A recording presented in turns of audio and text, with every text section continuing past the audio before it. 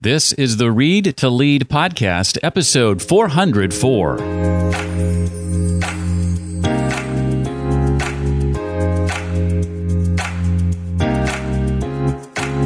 Today, there's so many more meetings. And I think people are tired. We hear WebEx or Skype or Zoom fatigue. People are tired of screens and meetings. Presenting to a group can be scary. The fear of public speaking is one of the biggest fears people have. However, imagine having to speak to a group and getting them to work with each other, collaborating to achieve a collective goal.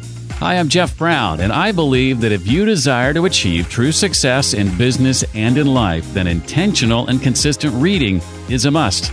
That's why I created the Read to Lead podcast, the podcast dedicated to your personal and professional growth. Each week, I invite an author to come in and chat about their latest book and their unique insights on things like personal and professional development, leadership, productivity, career, business, marketing, sales, entrepreneurship, and much more.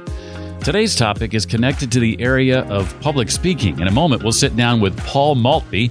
He's author of The Fearless Facilitator, a proven plan for leading successful meetings, dynamic workshops, and effective training events. I'm going to be asking Paul to share about why mental resilience is key to becoming a fearless facilitator, ways to create a safe and welcoming environment for your attendees, his special process for dealing with questions to make sure they don't derail your event, and plenty more.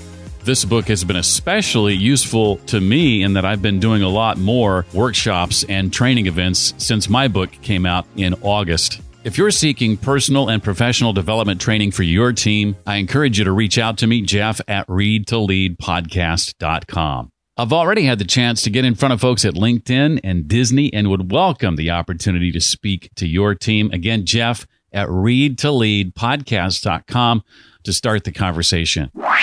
Paul Maltby is the professional development leader for IBM Consulting, covering Europe, the Middle East, and Africa. In his role, he and his team develop IBM's talent at all levels, ranging from associates to senior executives.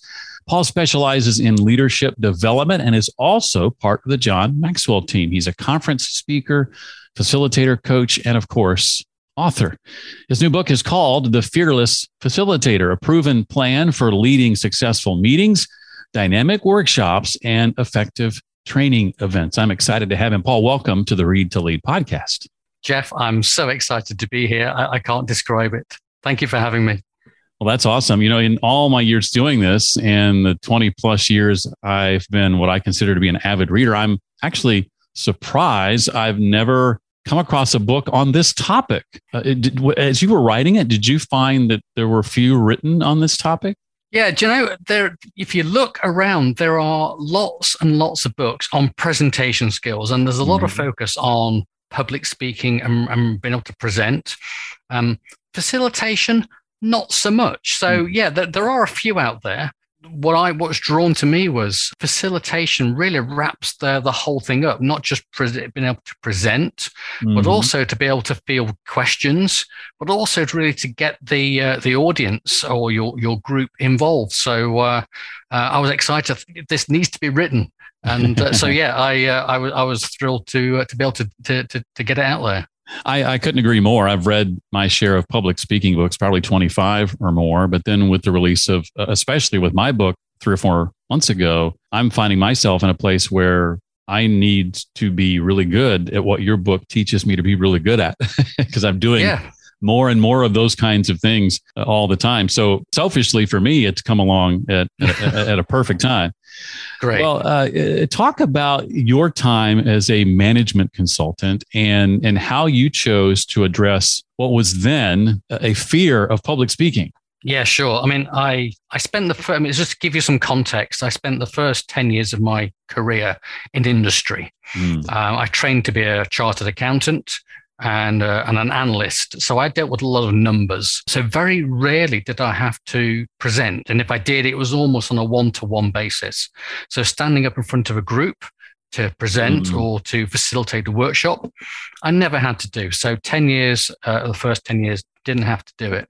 But then I joined a consultancy firm, and it's one of the big consultancies at the time down in London. So I moved from the sort of provinces here in the Midlands of the UK down to London to work for a big consultancy. So as an accountant, it couldn't get any better than that. But I had a real shock when they then started to ask me to present to clients, to run client workshops. And as an introvert, that doesn't come naturally to me. So that I felt, the nerves, they were very debilitating. I couldn't really function. Some people were telling me, you got to do a workshop next week. The whole weekend would just be written off because I was so scared of what might go wrong and how would they look at me like that? And is that my career over? So, it was a pivotal moment in my career. And what do I do? Do I stick with this? Because I've worked so hard, or I just go back to industry with the tail between my legs thinking, I failed. And I didn't want to do that. I'd worked so hard to get to where I was, years of study, lots of sacrifice. I've got to face this because if I move to another job, what's to say I'm going to have the same problem? So I decided to sort it out. And whether you call it divine intervention or not, within that moment, I had an email and it was asking for volunteers to be for internal training. And I thought, okay, that might be a safer way of practicing this skill of being in front of folks and presenting as well as facilitating, because it's an internal, more junior audience. And therefore less risky. They're not fee-paying clients or expecting perfection. So I did that. I volunteered to be an internal trainer, and the more I did it, the better I got. I knew I'd made it when one of my mentors and we delivered a course in Sweden. I'll never forget it. And he wanted me to be the lead. And he was like, really? And he was like, yeah, you got this. And I was like, well, I'm not really. He said, no, you got it. And I got the feedback from the students a few days later, and I actually scored higher than my mentor. And I thought, right, I've made it, I've done it, I can do this. So awesome. It was a real pivotal moment where I had to face my fears and the realization that if I didn't face them now, then what's to say that they'll just pop up in the next job. You reminded me of a somewhat similar experience I had several years ago. I got my first chance to teach at the college level, something that I'd always wanted to do. Right. Classroom about 20 students. And I remember about a month or so after that first semester ended, and the dean sending me the feedback and just being pleasantly surprised at how overwhelmingly positive it was. And I was like, I can do this. I can do this. I can do this. Yeah. Well, of course, when you put together an event like this, training like this, a purpose is, high on the list. So, why are we here? What are some of the questions we need to ask of ourselves, and then maybe even two of clients to help determine, what is this for? Yeah, there's a few questions, and I think they're even more important now because of the way we're working. We've been working virtually now since the early 2020. I just said to my wife, this is the first time since 1996, I'm showing my age here, that I actually haven't traveled all year for work. Wow. 1996. Since then, every year I've traveled for work at some point. And this is phenomenal. And therefore, today there's been so many more meetings. And I think people are tired. You hear WebEx or Skype or Zoom fatigue. People are tired of screens and meetings. So, first question, there's three questions I typically ask. First of all, is the event necessary? There are lots of other tools out there now, virtually, that can help avoid meetings. And meetings are expensive. They consume time. They bring people away from what they're supposed to be doing to be more productive. So, collaboration tools like Mural, where you don't all have to be in the room at the same time. You can actually keep adding and building on what other people have already contributed on the Mural. Trello is another. All the tools are available, by the way, folks. but Trello is another tool that we sometimes use, which is tracking progress on tasks. To do in progress, done. So, rather than having a progress meeting, you just look at a Trello board, for instance. Group Slack, you can have instant messaging on Slack. And you can have group Slack where if you want to just ask a quick polling question, when's the best time to have a meeting next week? Pardon the irony there. Or it's just a very quick question just to gauge opinions. You can do that on a group Slack chat. So, is an event necessary? Or is it just a lazy excuse just to tie a whole bunch of people up for an hour? Second question, is everyone aligned on the purpose and outcome? You mentioned purpose, but is everyone starting from the same position? Right. When you're having a meeting, what are you there to achieve? There's no point brainstorming for options for a solution if some folks in the room are not really clear on the root cause of the problem. Because they'll go, well, hang on a minute, how do we know the solution's going to solve the problem? Because we don't know what's causing the problem. And also sometimes people may be closer to the subject matter than others. So you might have a 2-speed meeting, which therefore is not very effective. So is everyone aligned on the purpose and the outcome? What are we here to know? Why are we here? And what are we here to achieve? And then linked to that, how do we know we're done? How do we know we've got there? What's the agreement? What's the actions? Are we agreed on the actions? Are we agreed on who's going to do those actions and by when? So is the event necessary? Is everyone aligned on purpose and outcome? And then the final one is, who do you need at the meeting? And does everyone attending have a role? And do they understand how they're going to add value? In the book, I talk about there's one leader particularly I used to know who's, if their technical expert wasn't in the room, it's not worth having the meeting because the leader wasn't technical. So he would always ask his technical expert, what do you think? If he got a thumbs up, it was a go. If he got a thumbs down, it was a no-go. If the expert wasn't available, you'd reschedule the meeting. And it's the same with the influencers. Sometimes, you look at the stakeholder map or a hierarchy map, and you go, okay, we're definitely those. But hang on a minute.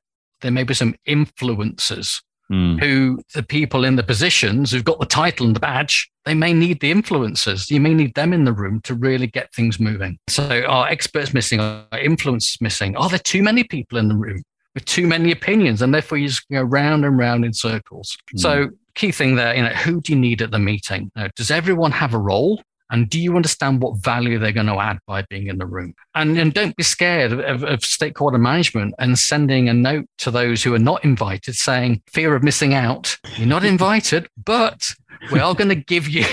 It happens, isn't it? People, what are they talking about? But if you proactively manage those who are not invited, they'll be grateful because they can do something else, but B, they'll know that they'll be informed, consulted on what actions or decisions have been made. One interesting thing you bring up, and I'd be curious as to your thoughts on this. Why do you say mental resilience is key to becoming a fearless facilitator?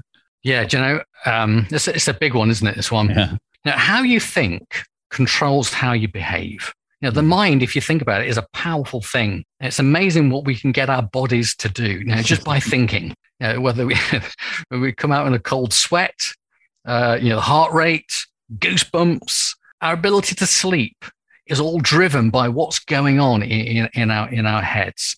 There's a lovely quote in the book that I've got, from Henry Ford. It says, if you believe you can or you can't, you're right. And that goes a long way, doesn't it? So the three things that I do around mental resilience are focus, mindset, and belief. And the first, and focus, let's start with focus. That was a huge breakthrough for me because I used to spend a lot of time worrying about nightmare scenarios. What am I going to do if this happens? What am I going to do if that happens? What if they don't like me? What if I forget what I'm going to say? And I used to get in such a state, but I realized the focus was on me. And I shifted the focus to what does my group need? What does the audience that I'm going to serve need? And how can I serve them?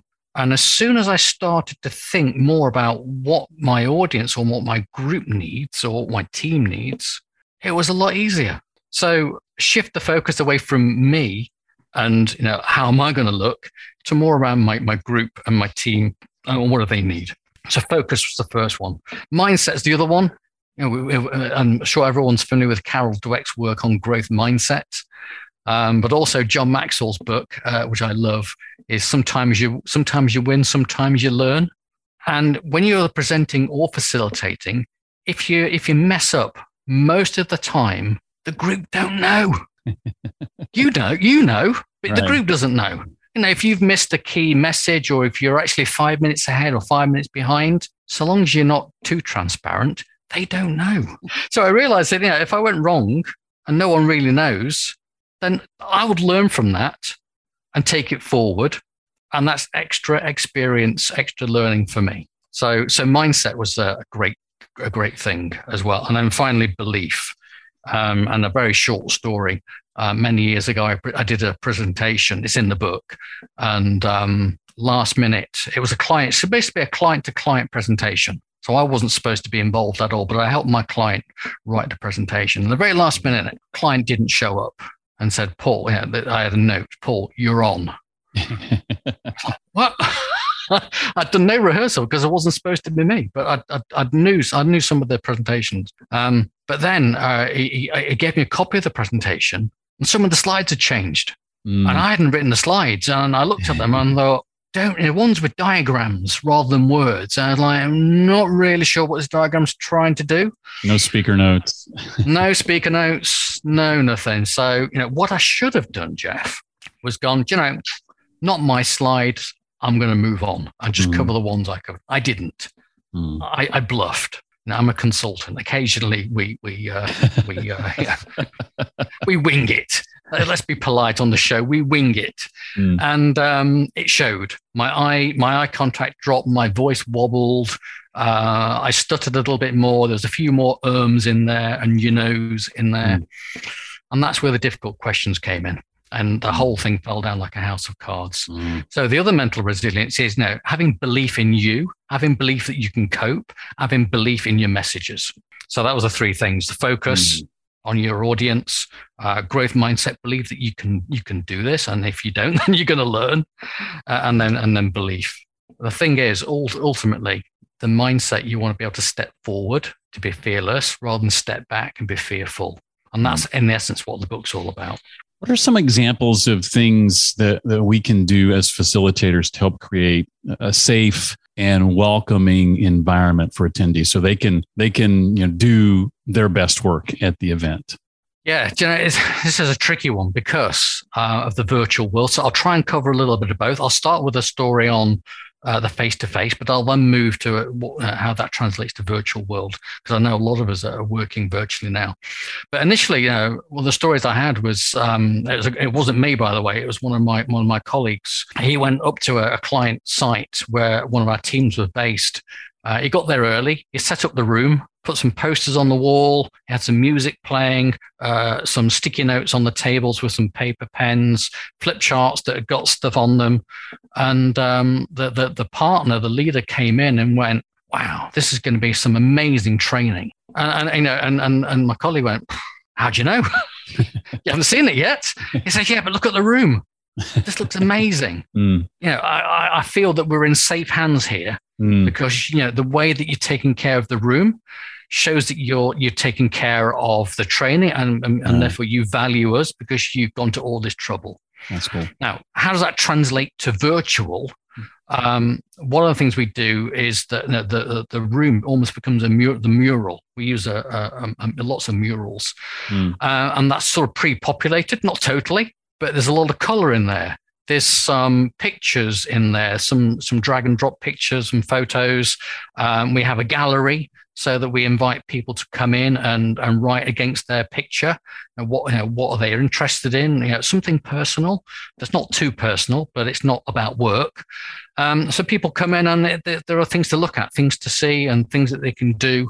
And we always get in early. We don't start on the hour with business and transactions. We start with relations and just to try and land with people to make them feel safe, feel comfortable. You're in the right place. We're here for you, not the other way around, and we're here to serve you. And I'm interested in how to do that. So that's one thing around that. The other thing is just to get everyone involved. The sooner you can get people involved, the more they feel that they've got a part in it, that they should be therefore willing to take part and wanting to contribute. And coupled with that, so one thing that we often do is we ask them a very simple question, like, what are your hopes and fears of the event? Assuming it's a larger workshop. And it's a simple question, but we said just reflect on it individually, and then we're going to pair you up. So in virtual, we can create very simple breakout rooms. So they think about it individually. They then pair up and voice and vocalize their opinions and test it out, make sure it doesn't sound ridiculous. And then we bring everybody back and we say, so what did you come up with? And then people feel free to speak up. So nobody feels like they're on the spot, but everybody feels that they have the opportunity to contribute. Right. And that's something that is really important. You do it early because that sets the tone. Well, related to that, I'd be curious to have you describe some of the ways you talk about in the book of working the room to not only engage with attendees yourself, but to get them to engage with each other and then maintain that throughout the entirety of the event. Yeah, there's a couple of things. So the main thing in 2 words is common ground. How quickly can you find common ground between people? Ideally beyond work. And there's a lovely exercise that we do, 2 ways that we do that. Very often we just say, so, what's your passion? What's been your highlight this year? And both of those questions can go either way, work or personal. So interesting questions there. What's your passion? What's been your highlight this year? Some people, they don't feel safe enough to disclose personal stuff. We'll talk about work stuff. But ideally, it's something that they're passionate about or it's a highlight. So it's positive. Others may go personal and you'll find all sorts of stuff out.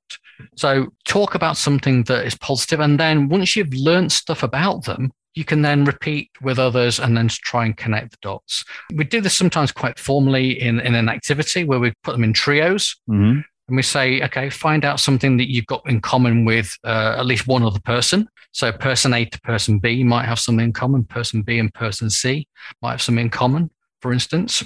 And then we say, find something that you all got in common. And then present that back to the wider group. And therefore, yes, the trios have some sort of common ground, but then by presenting it back to the other trios in the wider group, different people might find out different things in other. So rather than relying on just their 3 group, they can start to have connections. And there was a lovely example a couple of years ago where we had this, and there were two ladies in a group of 20 people in different groups, different trios. Both had discovered that they were going to Machu Picchu in Peru at the same time, but on different expeditions. They were so excited. They were almost giddy, and they were just, oh my God, we're going to see each other in Peru. When are you going? And when are you going to get to this? When you get to, they were so excited, but they had a legitimate excuse, and that's a key word there, legitimate excuse to go and talk to somebody else beyond their group that they didn't know before the course.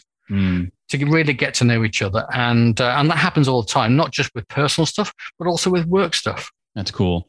I remember reading that story in the book. It gave me chills when I read that. Yeah. It's like, wow, that's really cool. Yeah.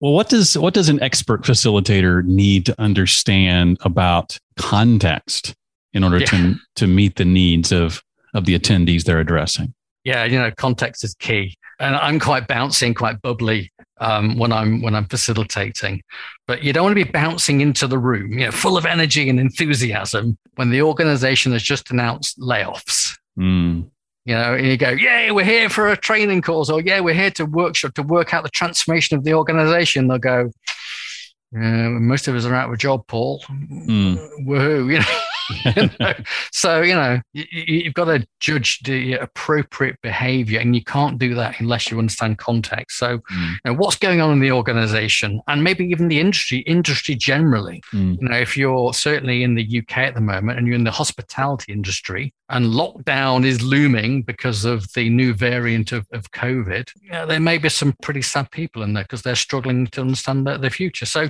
what's going on in the industry as well? What's happened before the event? Now, have there been previous meetings that took place on the topic that you've been brought in to help with that failed? Very often people try and do things themselves and get stuck. And we need an independent facilitator here to really get this going. So, what happened before? Have they tried this before and it failed? Are there challenging relationships in the room which have got completely polar opposite opinions? So how are you going to deal with those? And added to that, are there some really tricky, controversial or sensitive topics that, if mentioned, will just ignite the room? And it's very difficult to then bring it back because you've just lit the fuse, and the whole group has exploded into anger or annoyance or irritation. So I think so. Just understanding where the group is and what's going on really then helps you understand and appreciate and maybe empathize with the group, but also that might inform the design, how you're going to approach this particular scenario. So, if you've got a lot of people who don't get on and you stick them in the same breakout room, that could be a bit of a problem, for instance. So I think context is helpful. And I think the more attention you pay to context, the better prepared you are in how you design the event up, but also then how you facilitate it as well.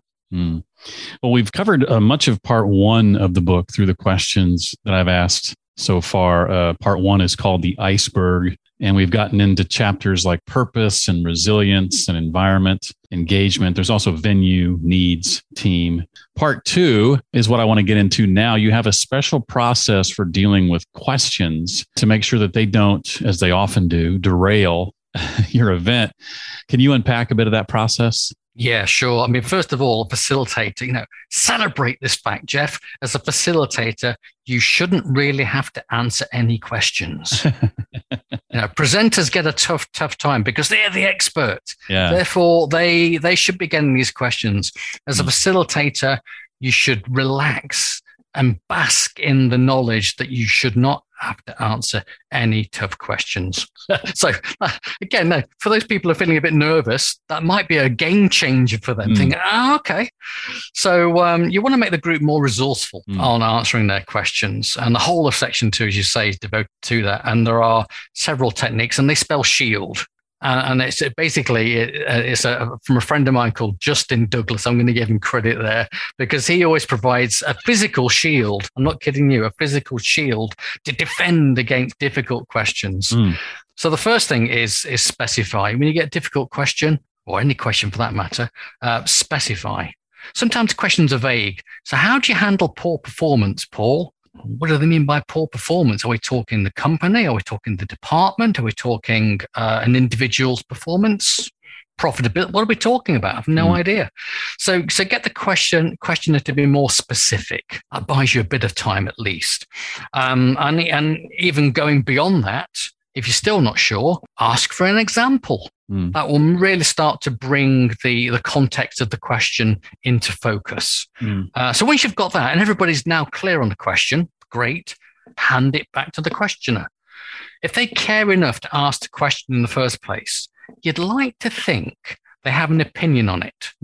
So pass it back. Give them the first opportunity to ask the question. Now, the added bonus to this, Jeff, the added bonus, if people know that when they ask a question, it's going to come back to them, no one will dare ask a difficult question. It's the truth. And if they do, they know what's coming. Very often people ask these questions very early on and they soon learn that, okay, I'm going to get the question back. Okay. So hand the question back to the questioner. Once you've done that, involve others. So, Tom has said this. What does everybody else think? Because Tom might be an island on a crusade and everyone else thinking, oh, here we go. Tom's off on his crusade again. And everyone else might say, yeah, we don't care, Paul, move on. Okay, that's good data. Or they might go, yeah, we agree with Tom. This is really important. Okay, that's really helpful. Let's explore. And that then links into the next one, which is evolve the question. Very often you might get a topic or a question that comes up and all of a sudden the whole group gets super excited. And then just evolve the question. And I won't go into the details here, buy the book, but there's a structured way of then running that discussion through, framing the discussion. What's the scope, getting down to the learning, and there's a structured way of doing that. So, but evolve the question into a discussion so that everyone feels heard, everyone feels they've contributed, but ultimately at the end of that discussion, there's an outcome, which is the mnemonic is talks. So the S in talks is summarize. What's the learning? What's the so what? My favorite question in consulting is always, so what? You've given me this, so what? Right. So we've talked about specify, hand back, involve others, evolve the question into a discussion.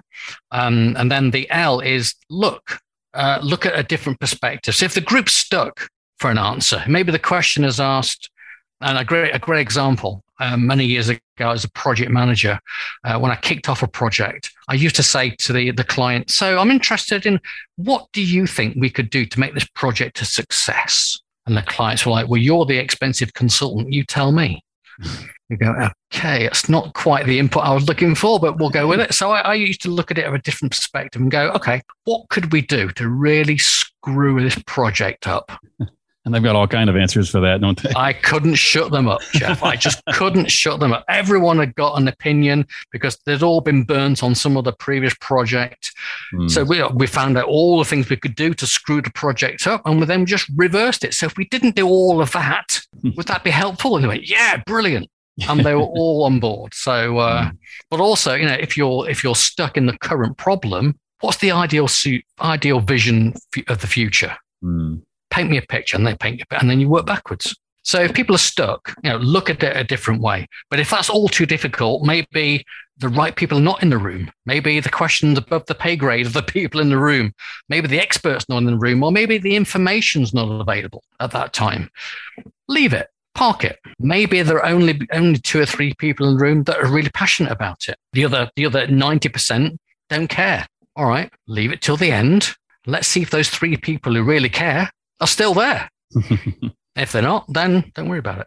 And so that's look or leave, and then finally distract. If a question doesn't seem relevant or important to the group, or it's getting bogged down, maybe suggest a break. Anyone fancy a break? Oh yeah, let's have a break. Distract them with a break. Distract them with something new, something different. Move on, just move a slide on, or pop another question in text chat or something.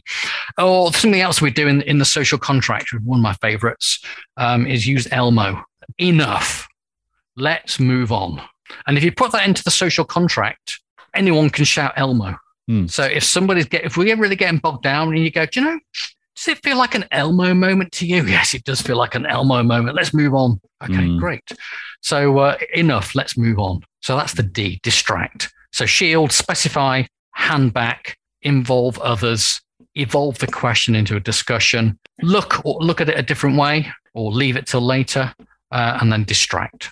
Excellent. If you've got all of those, Jeff, you are bulletproof in defending yourself against any tough questions. I love it. I've got a couple of questions I want to ask you, Paul, not directly related to your book. But before I do that, I always want to ask if there's anything else that I've not covered that you want to make sure you have a chance to talk about. We alluded to it earlier, I think, Jeff. As I say, presenting and public speaking can be scary enough, but the audience is largely passive until it comes to Q&A. Right. And then you're the expert, so you largely get away with whatever answer you give them.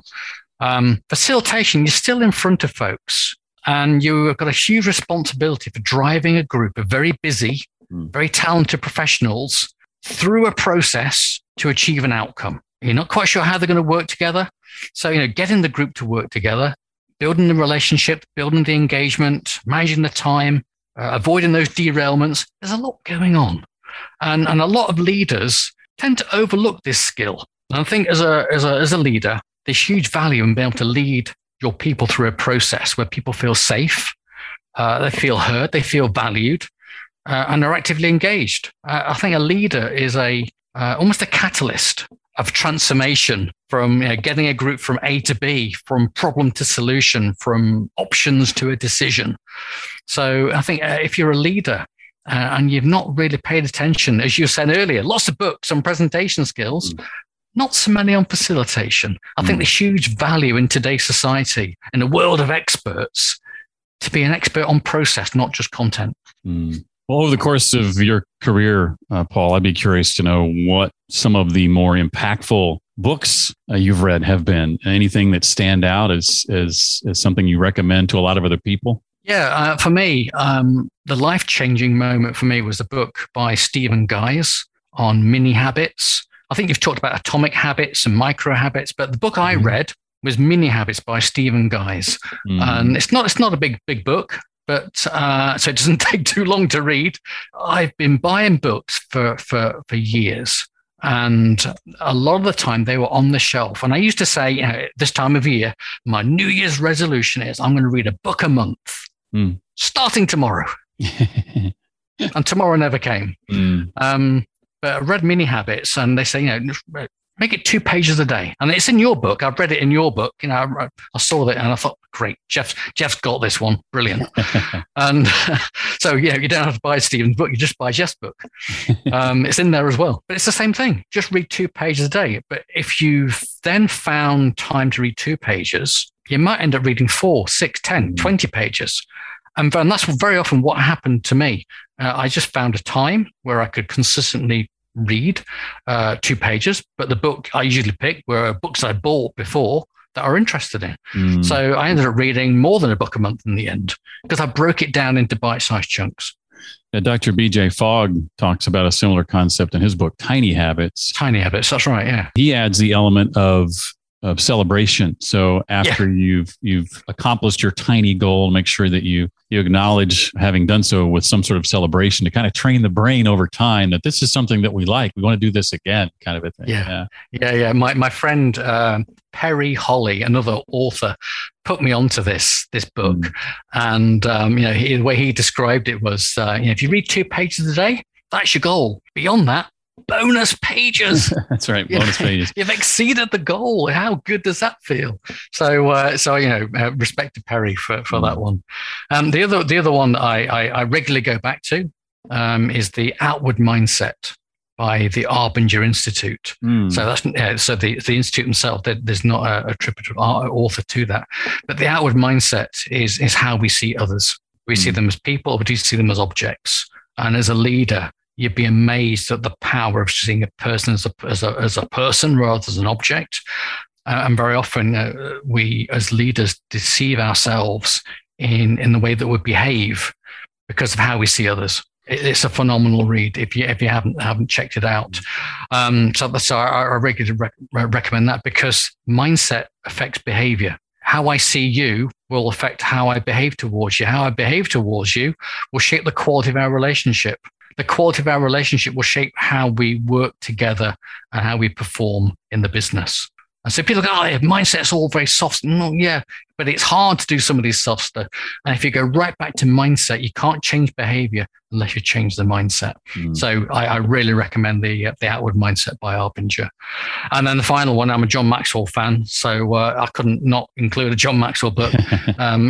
Everyone communicates, few connect.